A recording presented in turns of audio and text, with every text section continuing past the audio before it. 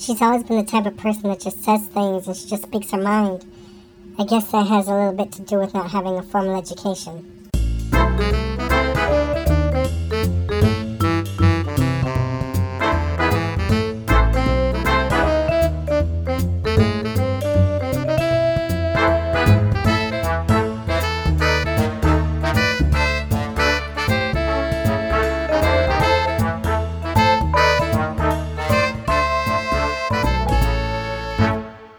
Hi everyone, welcome back to The Body Serve. I'm James. And I'm Jonathan. And you're here for our 60th episode. That is the diamond anniversary, just in case you were wondering. I have no idea what is diamond, gold, silver. Well, luckily, we have Google, which is exactly what I did today. And this is our Diamond Jubilee. Why would 60 be something? I mean, I get 25, I get 50, I get 100, maybe even 75. Well, I don't know. Most people aren't married for 100 years. So like after you hit 50, you just celebrate every 5 years? I mean, the chances of you living past your 60th are pretty slim. So maybe that's why. The chances of us living past our 60th episode were very slim when we started this podcast. So I guess it is something worth celebrating. The last time we came to it was our second ever TV episode. And we hope you enjoyed it first. Second, we're not entirely sure how much we think highly of it. No, I don't agree. There was just a lot to cover. Yeah, it just felt a bit overambitious. Okay. There was a definite sense of somewhat disappointment with the final product, don't you think? No. Oh. I don't know if you want to really be putting that messaging out there. You didn't take PR in school, did you? First of all, we would like to thank those of you who participated and contributed to the process and told us what you thought about your own favorite shows. Well, part of me saying that is that there were so many things that we didn't say that we had talked about beforehand. And then after it was like, well, oh, wow, we didn't talk about this show. We didn't talk about that show. Mm-hmm. And then we were left thinking, well, there are all these thoughts that just never made it to air. I think what would work better is something a little more Socratic. There you go. You know what using those big words again. If you listen to the TV episode, you'll know that he dropped unmoored on Twitter last week. Right, which I was roundly ridiculed which for. Which apparently is just a regular old word that you throw out in everyday conversation. No, it meant exactly what I meant to get across. Mm-hmm. That's why it was used. Specificity. English has a really, really large vocabulary compared to a lot of other languages and in its family. And you have such a great command on so much of it. Thank you. Thank you. Now, which I'll have you know has been the kind of knock on me, especially from you and other people throughout most of my life, that I use words unnecessarily. So when I get the opportunity to, give it to you for that, I'm going to take it. Why use a 5-syllable word when you can use a 1 or 2-syllable word? That means the same thing. Anyway, there were some shows that we failed to mention in our TV episode, and it doesn't mean we don't love them, but we simply didn't get around to it. I forgot to mention Veep. Aside from, I think we name-dropped Julia Louis-Dreyfus once. We didn't talk about Atlanta at all. Not the Real Housewives, but... Well, we could talk about both. Childish Bambino's new effort. Childish Gambino. Childish Gambino, whatever. What else? We didn't talk about The Fosters. Well, very much. But that show is soapy and melodramatic, and I absolutely adore it. I would not miss that show. The one thing I could not believe I forgot to mention was how much I absolutely despise Ike Barinholtz. Is that his name? Yeah. On the Mindy Project. And part of that stems from... not very nice, is it? I don't care. Because part of it is that so many people I know love him.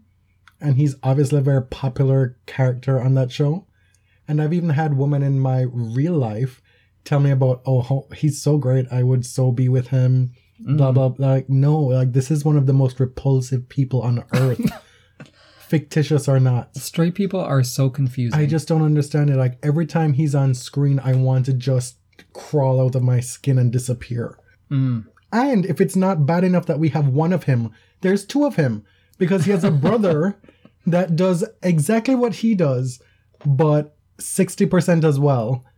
Wait, what show is he on? He's on Superstore. Oh, yes. And there's no mistaking that mouth. We didn't have to, we knew who he was and just had to look it up to confirm because they look just alike. They play the same person. It's crazy. Like, why these two have been unleashed on us is beyond me. I need it to they're stop. like another Duplass brothers for you. Worse. Wow. Worse. I don't get really why Morgan gets so many of the laugh lines on Mindy Project. Obviously, Mindy thinks very highly of him, and I think he is a writer on the show as well. I don't think that he's disgusting, as you would say, because that's just rude. I just don't really find the character that funny. I don't get it. And it's been like a weakness of the Mindy Project for me throughout its run. He just embodies so much of the low bar threshold that we have for men in real life. To be considered good or funny or to be in good company. It's just abominable. Okay. In other news, we did start watching The Crown on Netflix. And I have to say, being American, I'm not really into the royals at all. I don't know if that's an American thing or just a me thing. Because Canadians for sure are. We know a lot of Canadians. And obviously I'm a former British subject. Still a British subject. I left one... So are Canadians, right? That's what I'm saying. Oh, okay. I left Jamaica and now I'm in Canada where we still pledge allegiance to the Queen. Right. In order to get your citizenship, Yes, you had to do that. I had to pledge allegiance to Miss Queen Elizabeth. And they literally walk around to see if your mouth is moving during the oath. That is true. It is true. Is that a state secret? Are we allowed to reveal that? I don't know. Don't know. It's good. It's really, really good. It is. I mean, it's very impressively mounted. It's very expensive. The filmmaking is quite high level, but it's actually very, very interesting. And I've never really been that interested, to be honest, in Queen Elizabeth or the Windsor family at all. And part of why it works is because she's so tight-lipped about her own personal life. And it kind of explains why that is the case. She doesn't give interviews. We don't know anything about her outside of second and third-hand reports. She is a fascinating character, though. I've been reading a few essays about the show, like reviews about the show recently, and a few pointed out that, as I was talking about last week, a strong female character doesn't necessarily have to be strong as we think of it today, because she is a woman in the early 1950s who very much wants to be a wife to her husband and has, as we see it, a very old-fashioned idea of gender roles. And she was willing to take her husband's name as the sovereign of the United Kingdom. So that was really interesting to me. They haven't sort of ironed her out into this feminist icon. She's still alive. There has to be some truth to it. It's not fiction. Right, but a show like that can dramatize certain things. And a lot of period pieces do sort of make the heroes of the show more progressive than maybe they would have been. Well, my point is that it's harder to do that when the person is still alive. Okay. Right? It's not like she's going to watch it. Who knows? Maybe there's some cease and desist letters in the mail. The reason we're here, we're back to doing tennis. And much like our last tennis episode, this current one is going to be dominated by one Andrew Barron Murray because he's won again. His 9th title, his 5th title in a row at the World Tour Finals in London. And finally, to all the detractors who said, well, he's racking up all this success without having played Novak. He played Novak in the final, beat him jaw-droppingly easily. Well, I don't know if it was... relative to how folks expected that match to go, that was great. I could not believe that scoreline. Right. And you have to remember, too, Andy was coming off of playing 3.5 hours the day before against Milos. And Novak had just beaten K 6-1, 6-1 in the semifinals. Right. Had just swept him aside so easily. It seemed that Novak was building up finally this head of steam to, re-announce himself. Or reassert himself, I should say. Definitely seemed like that's where it's going. And it was a very surprising end of the season in general. This is usually Novak's playground. These fall tournaments, even when he's having a pretty good season, he can dominate in the fall. Yeah. Remember in 2009, he had been having serious problems in the year before that, losing to Andy Roddick a few times. Was that the bird flu season? The SARS season? I don't remember. But he totally dominated 2009 fall swing, and it changed the course of his career. Or it may have been 2010, to be honest. Well, what's surprising about it is that this is the first time we've seen this happen to him post-gluten. Oh, dear. You know, pre-gluten Novak and post-gluten Novak, they're two different players. And if we cast our minds back to the start of the season and some of the stuff we said on this podcast, there were times we didn't even really want to talk about men's tennis. Right. Because it was so predictable. Novak was routinely winning everything. He's won 7 events on the year, and 6 of those happened up to the French Open. He only won 1 title after the French Open, which was the Rogers Cup. That included winning the Australian Open, winning Roland Garros, and he showed up at Wimbledon, the unquestioned best in the world, with much of the tennis viewing public thinking it just unrealistic that anybody could catch him for number 1 for the end of the year. Right. But also that he could realistically win 6 majors in a row, pull a Martina Navratilova. And when someone is zoning like that, you get the feeling, who can ever beat this person? You know they have to lose eventually, but how? And so the head of steam that he had going for him, that he had built up, it combusted at Wimbledon. It did. It deflated. Something happened, like it derailed, whatever. That high-level momentum, level of play just went away. For whatever reason, we don't know. I mean, obviously it was Sam Querrey. Just changed the course of history. Reality star, Sam Querrey. And like we said on the last time we talked tennis, it's not to say that the rest of his year has been bad. It's been bad here and there. Here and there. I mean, he lost first round at the Olympics, third round against Querrey at Wimbledon. Fine. But you have a U.S. Open final in there. Yeah. You have a final at this tournament. Like I said, he won the Rogers Cup. He made a bunch of quarters and semis. It's not been gloom and doom, right? And so I don't know what can we say is the cause for this? Is it just a natural regression to the mean? I have no idea. Anything we say is going to be pure speculation. We have no idea what's going on with him. He hasn't really said anything about injuries, so we have to assume that's not it. He said after the match that anything he tried just didn't work against Andy in this match. But some of the commentators, and myself included, I sort of wonder, did he try everything? It just didn't... What do you mean? In the final, it just didn't seem like him. Because in the first set was long, and they were pretty evenly matched for 6 to 8 games. Andy broke away for 5-3 and then won the set. But if you were watching in real time, it looked like it was going to be a match based on the beginning of the first set. But as the match went on, it didn't seem like Novak was sort of reaching the balls that he normally does. He wasn't problem solving like he usually does. I don't know. It didn't seem like he tried everything. I think that's your reaction to his body language on court. Right, that could be. In that he seems to be more prone to being dejected on court than he has in the past. That's true. And we see that even when he's playing well. We saw it in the run-up to Roland Garros when he was throwing his racket at people and shit like that. Well, not at people. It was by accident. But it's sort of disturbing, if you're a Djokovic fan, that he ran into a very tired, although zoning Andy Murray, and didn't put up more of a fight.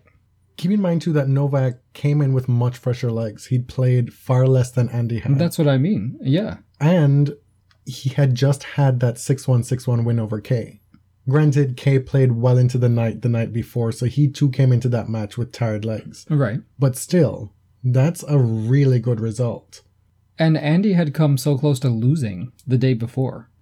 I thought he was really going to be down and out the next day after being dragged into that really long match against Raonic. I mean, when you got Mama Judy in the crowd wearing her fly-ass glasses, applauding, and you can get Ivan Lendl to emote in your box, and you have the home crowd and all these celebrities You have Kevin Spacey. Clive Owen. All these different people were like big name celebrities were in the crowd watching you. I guess also when you know it's your last hurrah for the season, you don't have to go play Davis Cup in 12 hours. Right. Like you did last year. It's you can focus all your energies into tying a nice little bow on this great momentum that you've had to end the season. And who doesn't want to make Judy Murray happy? Don't you just wish good things for Judy? I know I do. I want to be friends with Judy. I want to go, sip a cocktail, kiki, have some crumpets, some sweets, desserts. Yeah, what do Scots eat with their tea? I don't know, but she loves her desserts. 50% of the pictures that she posts on Twitter have to do with whatever sweets or pastries or confections she's eating at the time. Or that people just gift her because they know she loves them so much. And she's Dame Judy Murray. Uh-huh. When is her title coming? Because Andy will clearly get his knighthood soon, right? Maybe Jamie will as well. Maybe they'll be knighted together. Perhaps. Jamie's a 2-time Grand Slam doubles champion now. Former world number 1 in doubles. Is the top ranked doubles team right now. Mm-hmm. He doesn't have the top ranking. But he and Bruno Suarez, I think it is, they're the top ranked doubles team. And so Judy Murray has a whole lot to be thankful for this Thanksgiving heading into Christmas. Everything kind of dovetailed at the same time for this family. Because actually going into this year, neither Jamie nor Bruno Suarez had won a major. They had been top doubles players for a long time. They'd both been to finals. Mm-hmm. And if you recall, Jamie splitting from John Peers was kind of surprising because they had been to Grand Slam finals. Yes. And they were a regular fixture at the top end of men's doubles. And Jamie was like, bye, girl. Now, Peers did go on to win the World Tour Finals this week. Nice caveat that you just added there, which is a good bit of sweet revenge on his part. Mm-hmm. I think he partnered Continent or something like that. Yes. But I was, just to talk a little of the actual tennis for a second, I was really impressed that Andy seemed to be kind of going outside the box a little bit. Which box? The service box? The ad box? No, he was using his forehand as more of a weapon. Because it's not always. I don't know all the mechanics and everything about that, but his inside-out forehand is not something that he's known for. But in a very replayable point, he hit this amazing short-angle inside-out forehand to go up 5-3 in the first set. And that seemed to sort of dumbfound Novak. Because as someone who's played Andy, I think 35 times, was probably not expecting that. Yeah, it's 24-11 in favor of Novak. They've played 5 times in 2016 with Novak leading 3-2, having won the French Open, Australian Open, and Madrid, and Andy winning Rome and then now the World Tour Finals. Yeah, so I'm glad that Andy was able to erase that little asterisk next to the number 1. There was no asterisk. Well, there were definitely a lot of people etching in their own little asterisk there. There were pressed people who, you know who they are. Why are you putting me in a position? I do know who they are. Why are you putting me in a position to have Serena fans come for me again? Because you know the comparison I'm going to make. Let's just keep it within the lines here. They're You're all about the lines and the boxes, right? No, I'm talking about the Nole people, most of whom I've blocked. No, only the real rude ones. Stick a pin, because I was just about to shout out Dr. Scholes again. And then I realized that we've got somebody else to shout out this time. Scholes, you've had enough. Your crown, your body serve shout out crown has been snatched. I hope you'll take the next 5 or 6 weeks to mourn Novak in your own personal time. But this week's shout out is going to Chad, who is CC Smooth. Yeah. And he has got to be like the number 1 Venus Williams fan there is. He even has a picture with Venus as his Abby on Twitter. Right. So we bond over Venus. We bond over Insecure. And he's been a very, very long time loyal listener of the Body Serve. So, hey. We still love you, Scholes. But it's time to cede the spotlight. So thanks, Chad, for being a loyal and vociferous listener. I took me a while to figure out what you're saying. I thought you said it's time for you to see the spotlight. I'm like, what? But you said seed. Yeah. As in, step aside a little bit. Make way. Give room. See all these words I'm teaching you? Mm-hmm. Now, one more thing. I have been a bit critical of these year-end tournaments, of the World Tour Finals and the WTA Finals in Singapore. However... It's one of those narratives that you pull out of your tennis box every year. Excuse you, don't talk about my box, okay? I feel like it's something that you just have held to believe for a long time, and you just repeat over and over. And maybe now you can rethink things. That's just like my opinion, man. Now, mea culpa.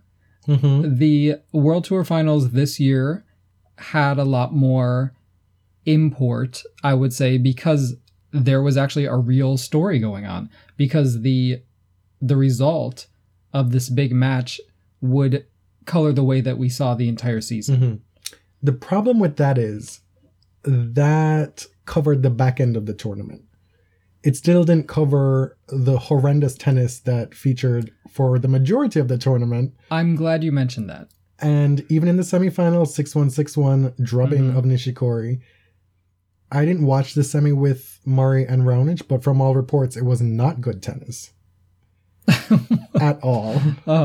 And so, yes, you have the heft of this final, this big name final, but even then, the scoreline didn't deliver. So I take your point, and I agree that, your previous prejudice against the WTF finals, the what the fuck finals is what I like to think of them as,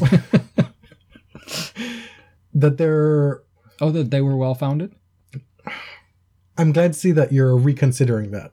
But if part of it was that the tennis ain't that good, then you still have cause for concern. Yes. Because we were talking earlier this week, I was trying to keep up with the round robin and watch matches when I could, and the matchups were just, God, they just left a lot to be desired. And even when you had 3-set matches, you had Team snatching the first set from Djokovic in one of the first matches and then going away 6-love, 6-2. Like, there were just not many competitive matches. Right. I think Novak beat Milos 7-6, 7-6 in their round robin match. So Milos actually put his hand up this week. He absolutely did. I will say the first set of Milos and Team was very exciting. And Milos managed to get out of that set, which he should have won. But Milos has ascended to number 3. He put on a good show in the semifinals against the number 1 player in the world. Like, he is trying his best to announce himself that he belongs on this stage. Based on the performances of 2016, I think Milos is a solid number 4. I still don't see him as a number 3. No. I think he's won 1 ATP 250. He's made the Wimbledon final, a couple other finals, and then made a bunch of semis. But then you have Stan, who's won 4 titles. You've had Murray with 9, Novak with 7, Team and Stan with 4. Those are your leaders in terms of ATP Tour titles this year. And Stan's titles have been big. Right. He's the US Open champ. I don't know. You can't argue that Milos... I mean, of course, by the rankings, yes, he's number 3. He's earned the points. And he's been very consistent. Take nothing away from him in terms of the good year he's had, how consistent he's been. He is a top player. He's earned it. Could very well be on the cusp of making a further breakthrough next year. But I still don't see him as number 3. Right. And just a little quibble here. The whole cast of characters in his box is just a little off-putting to me, and that's just a personal thing. There's just, because he's so boring as well. Literally 15 coaches. No, to be fair, it's literally 3 coaches. But why do you need 3 coaches? I don't know. I mean, there are so many people in his box who work for him. It's just too much. It's like, I don't know. I feel like you're sort of undermining yourself in the eyes of your opponents when you need this much help. Why do you need 3 coaches? 2 of them former Grand Slam champions. Fine. But if you've gotten to a point where you have peaked and then regressed, that's a valid point. But he's still ascending. All right. When you've gotten to a point where okay, but when you've gotten to a point where you can say, well, girl, like the help is not helping. What are you doing? Right. Then I think you're just being petty right now. I mean, I don't think the money is wasted, but there might be too many cooks in the kitchen. What is Carlos Moya going to do if he's not in his box? Go play some Masters events? Well, I mean, he's no longer in his 30s. He doesn't have his looks to rely on anymore. No. And after he cheated on Flavia, like, you didn't know what you had. So we talked a bit just now about Milos at number 3. We're going to run down the top 10 year-end rankings in a little bit. But before we get to that, let's try and answer this question that we've seen posed a lot in the last couple of months, even before this past week. Who's had the better year, Andy or Novak? Mm-hmm. Are you asking for my opinion? Yeah, I think we're just going to both give our opinion on this. Okay. To give a bit of the stats, on the year, Murray is 78-9. Djokovic is 65-9. So Murray has 13 more match wins, the same number of losses for both of them. Murray won 9 titles, including the Olympic gold. Some places will say that he's won 8. They don't consider the Olympics one of them. The ATP has 9. Okay. The ATP Tour website says 9, so that's what I'm going with. That includes 3 Masters 1000s, 1 Grand Slam, the Olympic gold medal, reaching the finals of the Australian Open and the French Open as well. Did lose both those matches to Novak. Mm-hmm. For Novak, of those 7 titles, 4 were Masters 1000s, 2 of them were slams at the Australian Open and French Open. He made the US Open final, so like Andy, he played 3 finals at Grand Slams this year. He went 2-1 as opposed to Murray being 1-2. And Novak has the head-to-head for the both of them in 2016, 3-2. He leads. The big difference in looking at their years is that they're both top and well, no, you can't even say that. Novak's was very top-heavy. Yes. For the first few months. Andy's wasn't. His was very good and then got great. He didn't really have a big lull in his season. You could make the argument that in the springtime, heading into spring, like the sunshine double, like he had a bit of a down period, relatively speaking, there. Andy's year felt like a crescendo. Well put. He made the final in Australia. Mm-hmm. Okay. He played well on clay. He won the Rome title, his first title in Rome. He made the Roland Garros final, which was a big career milestone for him. And then it just basically kept getting better. Winning Wimbledon, winning the Olympic gold. Again. Yeah. And then having a bit of a flame out at the US Open, let's be real. Right. No way he should have lost that quarterfinal match. That's probably the biggest blip on his year for me. But can you imagine if he had taken advantage of his half at the US Open and gone to that final, to be able to then say, I made all 4 finals in 2016. Right. Or maybe 1-2, lost 2. This would be a non-starter. Murray would be the runaway, I think, at that point, player of the year. Yeah, I think, though, we can't rely on the recency effect here. Because overall, looking at the stats, I can't argue that anyone had a better year than Djokovic. Because I'm going to fall back on he won 2 majors and he won 1. The Olympics doesn't count. The World Tour Finals is a big title, but it's not a major. And the field was hobbling. I don't look at if it were 3 slams as opposed to 1, fine. The 2-1 thing, it doesn't mean that much to me when they've both played 3. Okay. Slam finals, let me finish.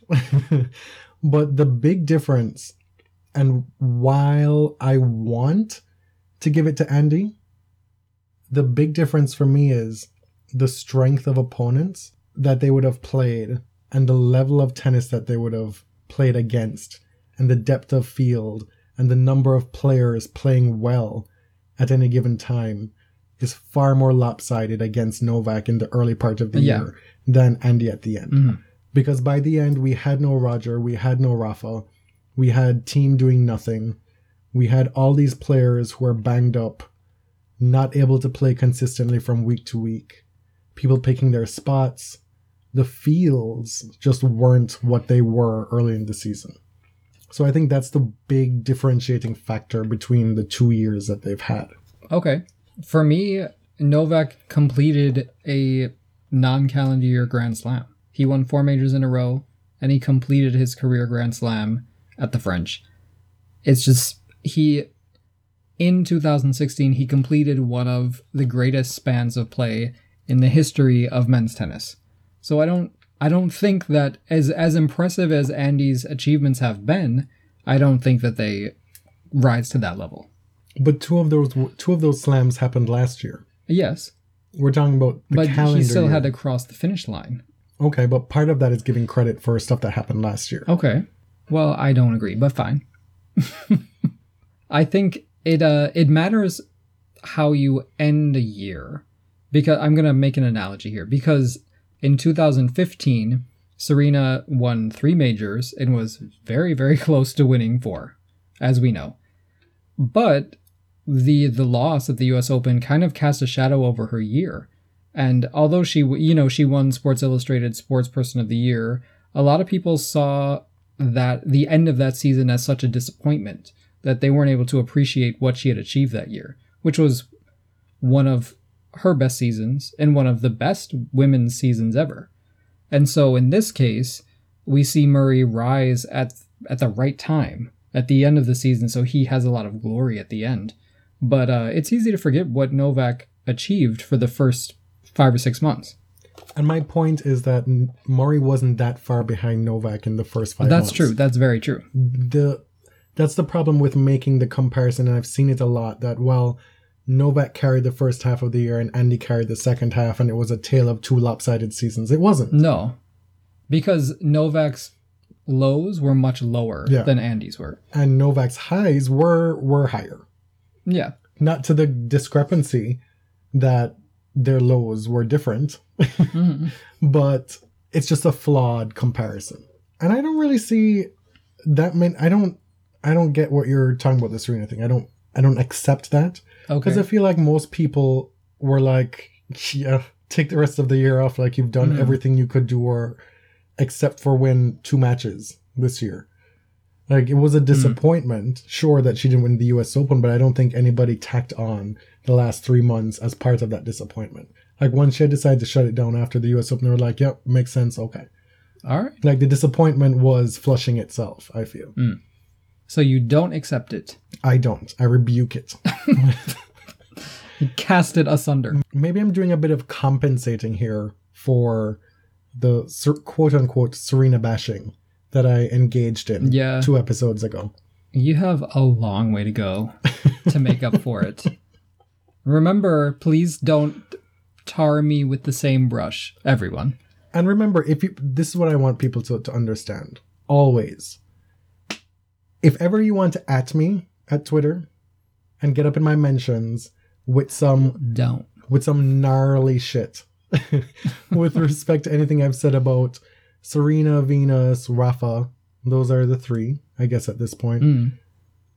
I have audio receipts of like 100 times better things that I've said. So the fact that you might not have liked one thing, just sit with it a little bit, let it percolate, but don't come at me. Like, I come from a good place. And he's petty as fuck. Yes, very so petty. He will actually go back and listen to tape and find it. But I'm not messy like you are. Like, if you come for James and you @ him, he will come to try and snatch your wig on Twitter. Do you know how many times Jonathan has talked me down and said, no, you can't say that. You can't do it. I'm like, fine, let me block them. No. Sometimes just I'm pleading with him. I'm like, listen, block that person find your own account, not from the body serve account.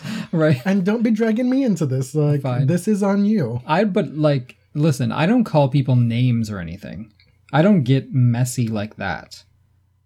I would prefer to make people just feel bad about themselves existentially. No, I'm kidding. Let's move on. So the bottom line of that question, we lean Djokovic, but it's complicated. And I don't think you have a clear-cut answer one way or the other. Well, I thought I gave you one. Oh, fine. Fine. Do we want to wade into these waters? You clearly do because you wrote this on the agenda. Okay. Why, as a lot of people feel, why is Andy given a pass for his behavior and Novak is not? I'm going to let you wade into these waters, but you best know that I'm going to be Rose and you're going to be Jack. And if you start to struggle in those waters, I ain't giving you a piece of my plank of wood, okay? But you said you never let go. She lied. Yeah, just like in the movie, you are a damn liar. No, I mean, I think it's worth picking up, at least. I don't want to attract any hateration. But, a lot of people feel that Andy behaves poorly on court, uses bad language, all those things, which is true. And rips his boxes apart routinely. His boxers apart? Boxes. His player box. I know. Boxes. I know. Ugh. But Novak also engages in some poor behavior, but is roundly criticized for it. So why is that? That's what people want to know. One, I think more people like Murray than they do Djokovic. There's that. I feel that Andy owns his drama and his poor behavior more than Novak does. I read some press from this tournament where Andy was asked, well, about that time where you hit the ball up against I guess there's a scoreboard like in basketball above the court or something. And the ball could have gone into the crowd or could have hit somebody or something. And he was like, well, yeah, that was pretty bad. You shouldn't do that. And it's up to the discretion of the umpire. And it's not really fair for some people if they get punished and other people don't. But yeah, if something had happened, I would have deserved it or something like that. It's very, very self-aware. Whereas Novak turns up and gets asked a question. He's like, oh, you guys are unbelievable. You always want to talk about this, blah, blah, blah, blah, blah, blah. That wonderful press conference that he gave. And you could make the case that it's an isolated incident of the two of them to make this convenient comparison. And you'd have to go back and look at previous incidents and compare to get a fully formed picture. But on a very base level, that one point of comparison is what sums it up for me. Like, Andy comes from a much more seemingly sincere and humble place, whereas Novak comes from more of a put on and showy and bratish place. And those are just feelings, impressions. I'm not trying to say that this is definitely what Novak is, but that's part and parcel, I feel, of why folks have different reactions to both of them. And also, Novak has been the top dog for like years now. And with that, we talked about his ascent, like his incredible ascent to heights that nobody could have thought of for Novak. And he just kept going and it didn't seem to have any end in sight. When you get to those heights, the scrutiny is much bigger than when you're just some Andy Murray trying to get to number 2 in the world and maybe beat Novak one time. Like, you're small potatoes. On the scale of the big four, prior to the end of this year, Andy was like 4A. He was 4A and Stan was 4B. So the microscope for looking at their behavior were totally different as well. Okay, there's a lot to unpack there. So I will bite. Well, that press conference with Novak was very unbecoming, and I don't know if it's me. Like, I have a visceral reaction when I see men behave that way. It was just very cocky, very macho. It turns me off. I can never be a fan of someone who acts that way, and that's just like an emotional response in me. It just happens. Like, it triggers something. And so that extremely arrogant and condescending response to the journalist, who maybe he was out of order, I don't know. But that sort of condescension is gross to me, and I don't think I'm the only one. So when you mention the parallel between the way that Andy answers questions and the way that Novak did, not to say that he always answers questions like that, Andy seems like he's always taking pains to answer questions thoughtfully. Yeah, but Andy can like cut you a new one in press as well. Oh yeah, but it's different, and for some reason it's different. It doesn't really have that. It just comes from him being like an angry person or just miserable. He doesn't seem pointed and condescending. But with Andy, it's mostly self-directed. That's Like true. he's always screaming at himself, cursing at himself. And if he does direct it at his box, like I can't really see, like Andy doesn't bounce his racket into the stands. Okay. There's one thing. When we talked about this like a week ago or so, or I don't know how many days it was, I said to you, well, what about the folks who will make the comparison of Serena Williams and some of her press conferences that she's given? And do you want to know what I said? I want you to tell them what you said. That I don't care. She's black and she's a woman. So there will be no comparison from me. I will not hear the arguments that they are the same. And Novak's a white straight man. Because all things being equal, comma, all things are not equal. Even within the world of tennis. Exactly. Comma. Even if you are Serena Williams, all things are not equal. So the behavior, if it's identical, the way that people view it is completely different. So I'm not going to expound on that because I don't really feel like it, to be honest. But it does annoy me. And we have sat here and criticized Serena's behavior at varying times. Whether we were right or wrong, whether we were not harsh enough or we were insensitive, I don't know. But it's just not the same. And Novak's sincerity problem stems from giving a press conference like that where you berate and condescend to the reporter who's asking you about a pattern of behavior, which you have exhibited. It's not like it's made up. It's not without merit. And so you go on the defensive and then you shoot back this rubbish, right? This disgusting rubbish. And just say, oh, am I the only one who does this? And then in the next breath, you want to be playful and wonderful with fans and have that be the lasting image and the general essence of Novak. Or it's the fact that you're actually a great loser. You're one of the greatest losers I've ever seen in tennis. A very gracious loser. And that's when he comes off as most genuine to me, right? And so you put together all these different conflicting parts of Novak and they don't gel.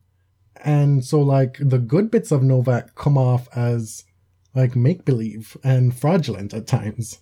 Yeah, see, okay, I think that in general fans are able to perceive authenticity. And I think there's a general feeling that with Andy, you get what you get. And of course everyone has a persona, but there's a feeling among fans, I think, that when you see Andy Murray in a press conference, he's mostly telling the truth. And if he doesn't want to answer, he'll hold back. But he's not going to like fake it. He'll just not answer. And there's also, as you said, Andy has been like the 4A of the big four. He's been an underdog. And this persona hasn't really allowed us to criticize him in that way. Because we want to root for the underdog. We want him to succeed. Let's see what happens when he gets to Australia, wins Australia, speeds through the spring, wins the French Open, is number one by like 5,000 points at that point. And he'd have had almost a year's work of being the top dog and having everybody chase him. Let's see what the spotlight will be on him then and how we will, make sense of his persona. Because in spite of how much I love Andy Murray, I hate watching him play tennis. Because like the sheer misery of his game and his persona on court, I can't live with that. I can't have that. Is that because you already live with it? It's just too much. Too much. What are you trying to say? Too much. But Andy in press conferences, Andy talking about life issues, whatever, blah, blah, blah, blah, blah. There's still a lot to like about Andy, right? So we'll see. It's probably about time that we move on. The year-end top 10 is set. And of course we have Murray and Novak as 1 and 2. Milos as 3, Stan as 4. There's Kei Nishikori at 5. And Marin Cilic at 6. Monfils, who pulled out of the World Tour Finals halfway through, and Goffin got his spot, is number 7. And Dominic Thiem is 8. The two big butt buddies, 8 and 9. Thiem and Nadal. Oh, that does not mean what you think it means. The big butted ones. Yes. Okay. And Tomasz Berdych at number 10. Who? Terminator. The Birdinator. That's what I'm going to call him. Birdinator. He looks like the Terminator in like T2. Oh. Can you believe I never saw that movie? Really? Yeah. So I'm going to call him the Birdinator now. That's my name for Bird. Okay. We talked about Miloša being at number 3, and for me, not feeling like a number 3 right now. Fine. So he's number 3, Stan's number 4. Of the top 10, what stands out to you as being surprising or strange? Well, strange is that Roger's not there, and that Nadal is way down at number 9. I don't know. I would say that numbers 3 through 7 are not super exciting to me. Gael, come on. Yeah, but he was just so listless at the end of the year. Cilic has had a really good back end of the year, probably next to Maury. He's had one of the better second halves. Seeing him at number 6 is a bit of a surprise. He was outside of the top 10 for most of the first half of the year. Team has been in the top 10 for a good while now. He needs to get his ass together, because he was in a whole world of denial at the World Tour Finals, saying that the reason why he's in the World Tour Finals is because he played so much. Well, I guess you can make that argument. And he also dangled this little tidbit. He said, I may play as much next year. I'm not sure yet. I'm like, okay, girl. You do you. And Berdych, there he is again. He's like, have you ever seen Wayne's World? When they're doing promos for all the states, Berdych is like Delaware. They get to Delaware and they don't have anything to say. Do you expect to see Federer back in the top 10? Yeah, absolutely. Did you expect to see the Big Four as constituted in its original form and its only form back as the top 4 ever again? No. Never? No. Okay. I would almost say definitely no. Of these top 10, who do you think might not be in the top 10 next year, at the end of next year? Well, I hate to say it, but Dominic Thiem, unless he sorts out his sort of what he wants to achieve next year as far as scheduling. And Berdych, it's easy to say he's at number 10, but... See, I think that his lack of really great results bodes well for him to being able to stay in the top 10. That's been his MO, right? You know, you go a few rounds better here or there at the right times of the year. I think Gael is in trouble. Given the arc of his career and his age, it'll be tough for him to maintain a top 10 spot. I think it's kind of sad not to see Ferrer there, because he's been a mainstay for a long time. He's not even in the top 20 anymore. I know.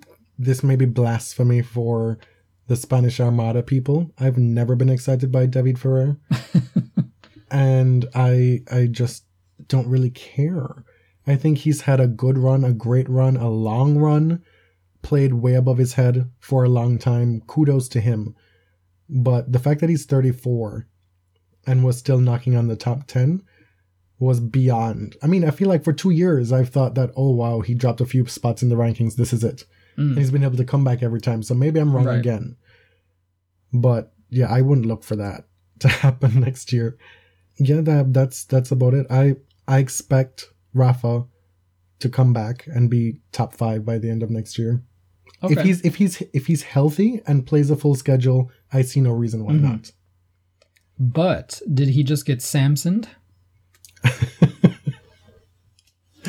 So this is the miscellaneous tea part of the segment. The real topic of this episode is Rafa's hair. We're actually going to do another hour on it.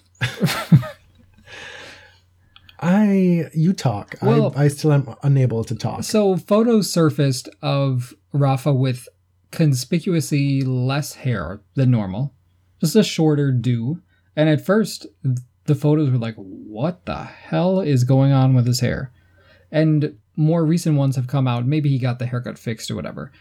It seems to be like an attempt at an undercut. Not a bowl cut, as some of you very uncharitably called it. It's basically Rafa trying to be cool. And we know that Rafa is hot and sexy and amazing, but cool, he's not. He definitely has... Which is fine. He has a tinge of nerddom in him. Which makes makes him very appealing. But of course, there are a lot of sinister rumblings about whether he's gotten hair plugs. Is it sinister? Well, actually, no. He's got money. He's losing his hair. It would make sense. If they look normal, why not? Hair transplant? What do they call it? I see people on Twitter trying to gather the receipts as to which clinic and in which country he did the procedure in. My girl. Like, that's cool because you're doing a lot better job than a lot of journalists today in politics. You're doing a lot better job than damn CNN. So, but I think the haircut looks kind of cute, actually. What can a young 30-year-old man do who is losing his hair? I don't know. I don't know. I need to see HD photos of this haircut and this new hair before I make any judgment. One of the folks that we follow on Twitter, Bad Toss, wrote this really poignant and touching and sad essay this past week talking about folks that she's lost in her life and why, in conjunction with the heinous election results and what that means for us folks who are like-minded, of sound mind, how that left her in a very particular space to be able to consume tennis, and in particular U.S. men's tennis right now. Yeah, so there's an interesting phenomenon going on in U.S. men's tennis.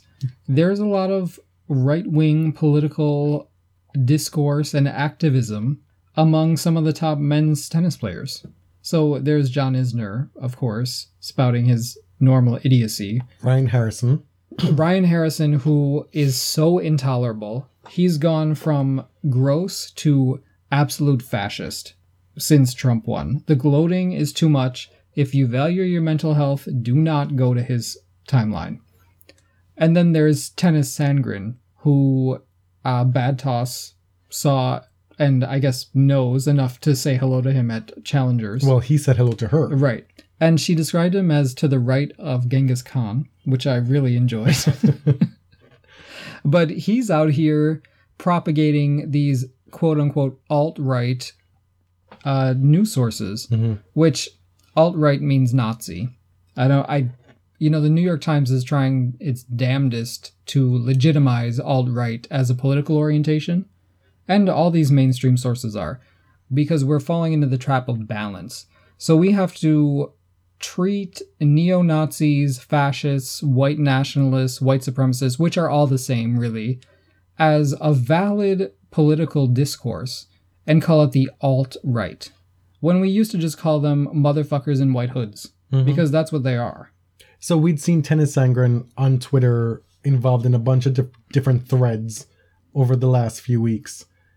And, espousing all that rubbish, right? And apparently Bad Toss had been to, I think it was a Champagne Challenger, and went again this year. And in the past, she said that she had interviewed Tennis Sangren once before, when the year that he had won the Challenger or something like that. And they'd been, crossing paths on Twitter with everything that's been going on. And so at this Challenger, she goes and she's trying to stay out of his way and not even wanting to engage. And he approaches her and is like, well, it's so sad that we can't see eye to eye on, political issues, but so and so, let's be cordial or some shit like that. And she, like so many of us, and it was so great to see somebody put those feelings in writing, that there's no like shaking of the hands here, right, and agreeing to disagree. This is a breaking point for so many people. Like when you say, yeah, I believe these things about Trump, blah, blah, blah, blah, blah, but I'm willing to extend that olive branch to you crazy liberal, and we can still be friends. No, like that's not happening. Or to say, oh, hi, I'm a completely reasonable Republican. I've voted Republican all my life. Does Trump appeal to the KKK? Yes, but I don't really care. I don't believe that. I just want my job to stay in the U.S. Cool. But you have chosen to identify with whiteness as the number one axis of your identity.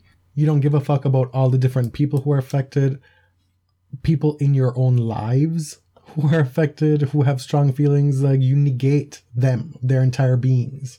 So anyway, John Isner, with this whole Mike Pence Hamilton story that's been going around, talking about how not the right place, not the right time.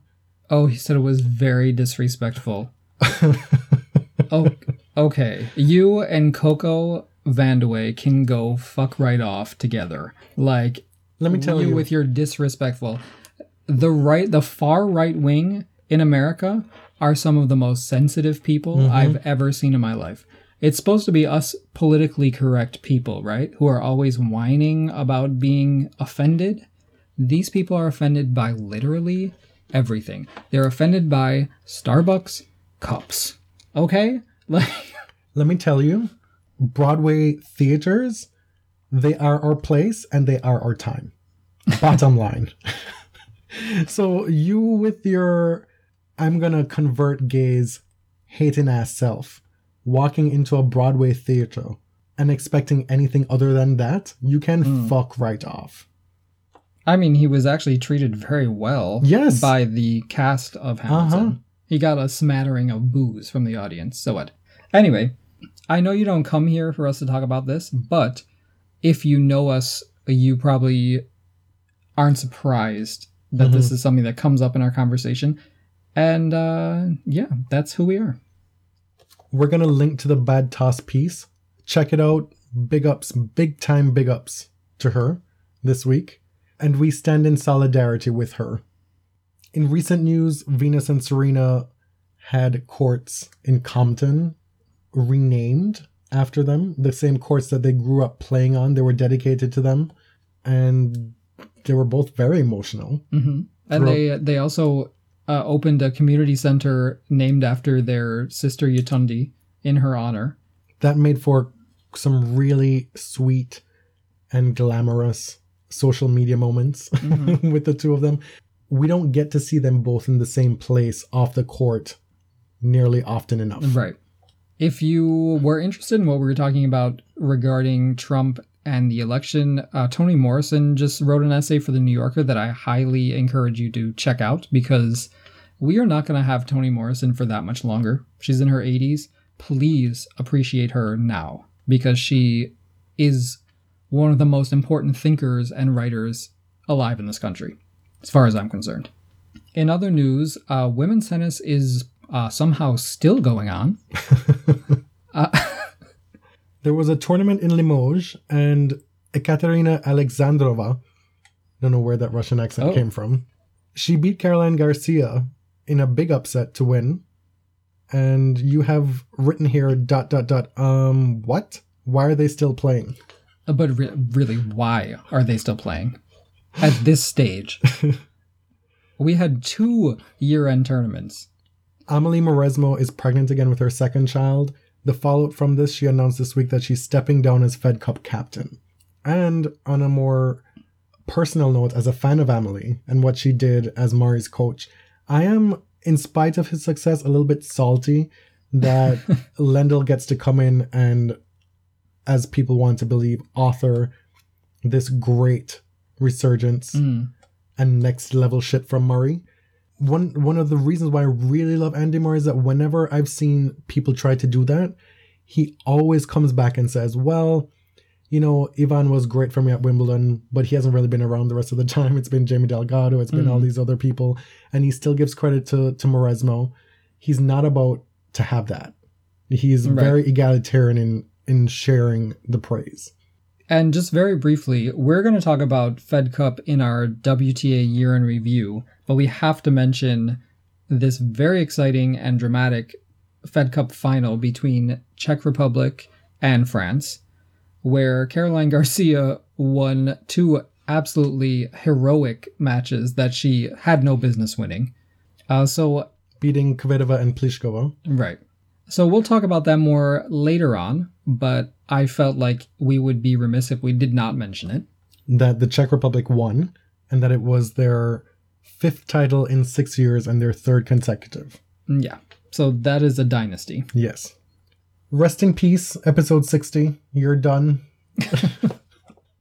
We're going to leave it there. Thank you for celebrating our diamond anniversary. next up, we are going to be basically ending the tennis season with a WTA and an ATP year in review in 2 separate episodes. And we'll probably have a few more. I want to do some more kind of pop culture off-topic episodes. So if that's something that interests you, please check in. As always, I'm Jonathan, SportsScribeCA on Twitter. And I'm James at ElliotJMR. The podcast is at The Body Serve on Twitter.